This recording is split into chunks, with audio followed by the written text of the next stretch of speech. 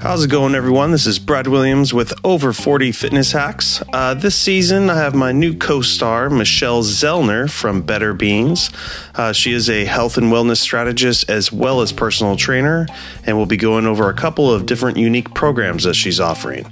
I'll let you take it away, Michelle. All right, so this episode, Michelle and I are going to be diving into stress management, which incorporates all pillars of her company, whether it be corporate training, working with private clients, or her U University. I know stress is a big thing. I've seen it with clients of my own, and how like a light switch, you take stress out of the equation, and I've seen stuff as fast as 4 days, like amazing changes in somebody. So I'll let you take it away with there and talk about stress management. Yeah, well, it's such a hot topic now, and it has been all through COVID. Obviously, I can tell you, I've always taught stress management, resiliency, kind of avoiding burnout classes. But in the 18 or 20 months of COVID that we've been in, I have probably taught 10 times more in this 18 months than I've taught in my 18 years prior. I bet. Yeah. If nothing else, COVID highlighted how poorly we are equipped to manage our stressors, because we haven't really gone down that hard road. So let me just kind of outline my take on stress and what I even mean by stress management. The stress response obviously is there to help us survive. It's our fight or flight mechanism. And it's wonderful when we actually are faced with true threat. Like back in the day, if an animal was going to eat me, I didn't want to think about that. I just wanted to run. Yep. And fight or flight kicks in. I run, I live or I die. I did one or the other. And assuming I lived and the threat was gone, then everything settled back down. So whenever the body or the brain determines that there is danger, there's a threat, it kicks into survival mode, because that is what we're programmed to do, which means the adrenal glands release adrenaline and cortisol. I think of cortisol as the project manager of fight or flight. It's the chemical that tells all your other chemicals what to do based on the perceived nature of the threat. So I'm sure your listeners know this, but just in case there are some new ones, your body is operating because chemical messengers are telling it what to do. It's your hormones and your neurotransmitters. Those are the biggest players in the messaging system. And some of them, like we talked about, ghrelin and leptin, those are your hunger hormones. They are primarily required or responsible for telling you when you're hungry and telling you when you're not hungry. Well, there are some hormones that are very focused, and there are other hormones that have their hands all over the place. Cortisol is one of those that's got its hands all over the place. And based on the perceived nature of the threat, it will instruct certain hormones to send messages to their systems to ramp up because you are needed right now, and tell other hormones to send messages to their systems to shut down because you are not necessary right now. And the fight or flight response is supposed to be relatively acute. We live or we die. It was pretty quickly determined which was going to happen. It should also be a fairly rare experience. So even though we had real threats back in the day, animals, other people wanting our land, the drought, the famine, viruses, bacteria, injuries, right? We had these, but we had the ability to fight, flee, or defend ourselves. And if not, then we died. And they weren't happening constantly all day, every day, over and over and over and over for extended periods of time. So our bodies reset. Well, fast forward to modern life. There's no reset. Right, exactly. Because our environments have evolved. Our brains have not evolved. We are still triggering into fight or flight. So anytime that something triggers you into an emotion or a reaction that's tied to fight or flight, which would be anger, irritation, frustration, worry, fear, woulda, coulda, shoulda, what if, guilt, anxiety, or things that your body is perceiving as a threat, like you're inadequately nourished. Well, that must be because there's a food shortage, and that's going to turn into a famine, and then you'll die. Or you're not properly hydrated. Well, that must be because there's a drought, and then you're going to die.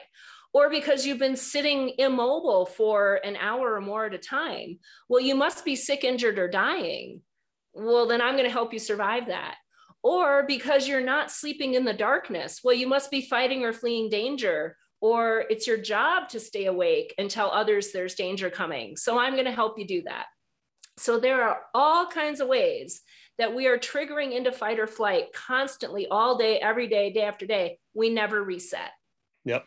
And I was going to go into cortisol, like what we were trained and educated on as personal trainers is cortisol is, it has its uses. And like you said, it's a project manager, and your body needs that hormone to regulate all that stuff. But in the world of like trying to lose weight, build muscle, cortisol is not the greatest to stay around that long. And that's where I'm picking up everything you're saying about the fight or flight response. Like if you're not calming down and your cortisol levels start lowering, those are the problems that most people have of why they can't lose weight, because you're in survival mode. Your body will hold on to that fat forever, because that's what's going to keep you going forever if you can't find food. And it just interrupts the process of protein synthesis and other processes throughout the body. So, that was always our take on cortisol, and the importance of it too. Yeah, no. And somebody once said to me, well, I just want to get rid of cortisol. I'm like, no, you'd be dead. Yeah. Okay. We need cortisol. We just need it to work, just like all our chemicals, to work when they're supposed to work, in the way they're supposed to work, and not when they're not supposed to work. Efficiently. Right? Yep. Exactly. And so, I really believe that at the root of all of our physical, mental, and emotional health issues is chronic stress, or if we have an underlying issue, chronic stress will make it worse. Because if the chemicals that are responsible for how your systems operate are out of balance, then your systems can't possibly operate properly. So everybody should be well tuned into what your body's warning signs are. Right? How is it showing up in you physically, mentally, emotionally? How do you know when you are stressed? This is literally your body trying to tell you to pay attention. Like, something's a little off. Could you correct it?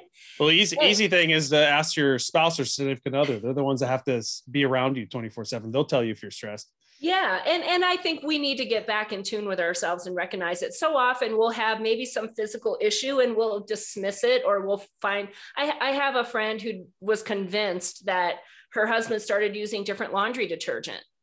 No, that is stress, my friend. That's how it shows up on you. It shows up as a manifestation through a skin rash. Yes. Yeah. So getting very tuned in, but also being clear about your triggers. Right? What are the things that get you going? And when you can honestly answer, and you will honestly answer that it is not a threat to your life, that means not only is there no need for your survival mechanism to kick in, but if it does kick in, it is now creating chemical chaos in your body, which is going to make you think differently, feel differently, behave differently, function differently, because now your chemicals are altered and your chemicals are ruling your life, literally.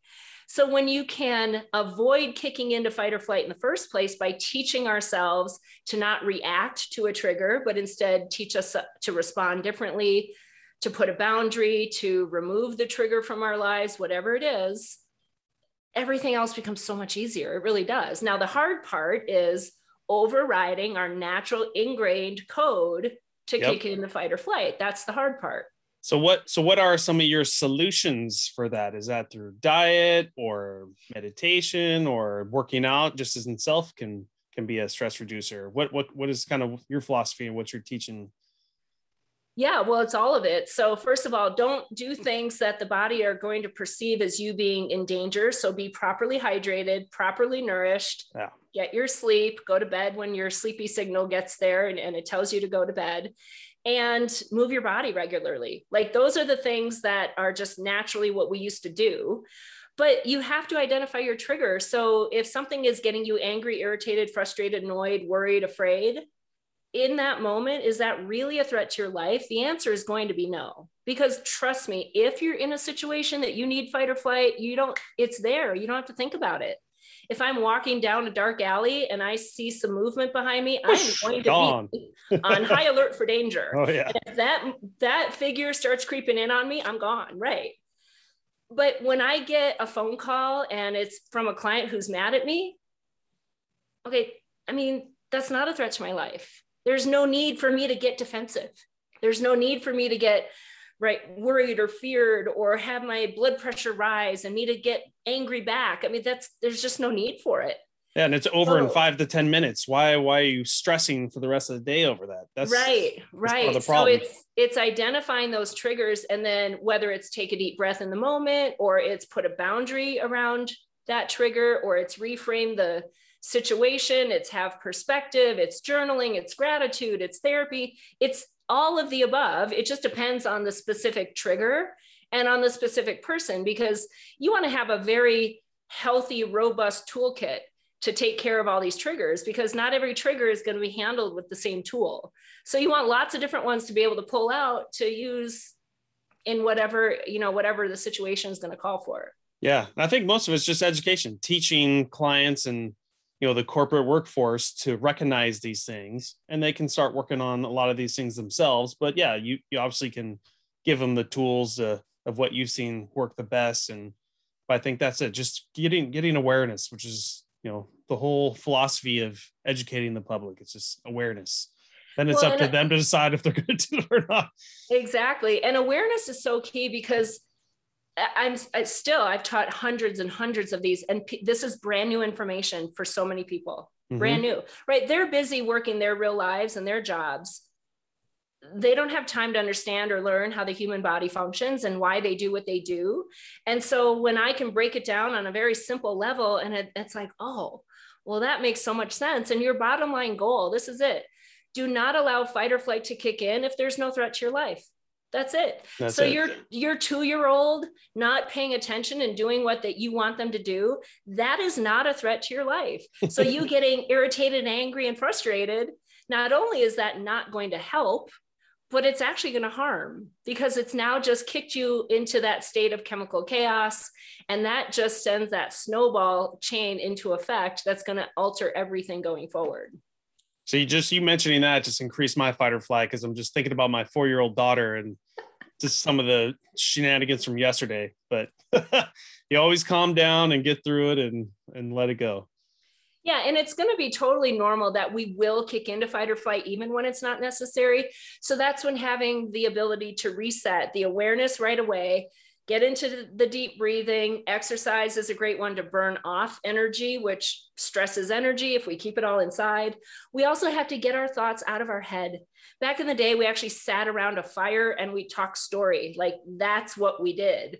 We talked. We don't talk these days. We keep everything in because we don't want people to know what's going on. We don't want people to know that we're struggling. We don't want people to know that I'm having a hard time, or that, I triggered this way. So we just be quiet because we don't want to be judged or, be vulnerable.